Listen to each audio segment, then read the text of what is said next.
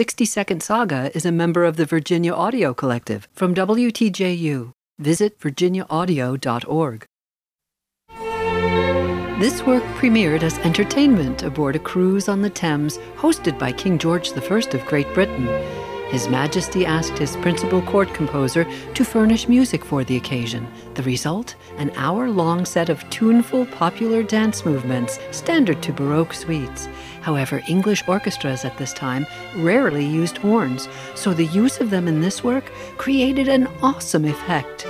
A variation of an English dance associated with sailors became the work's signature tune.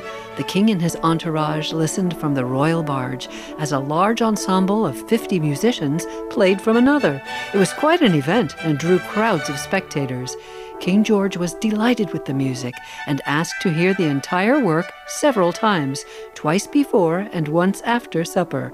Water Music by Handel. I'm Shari Barbour with the 60 Second Saga.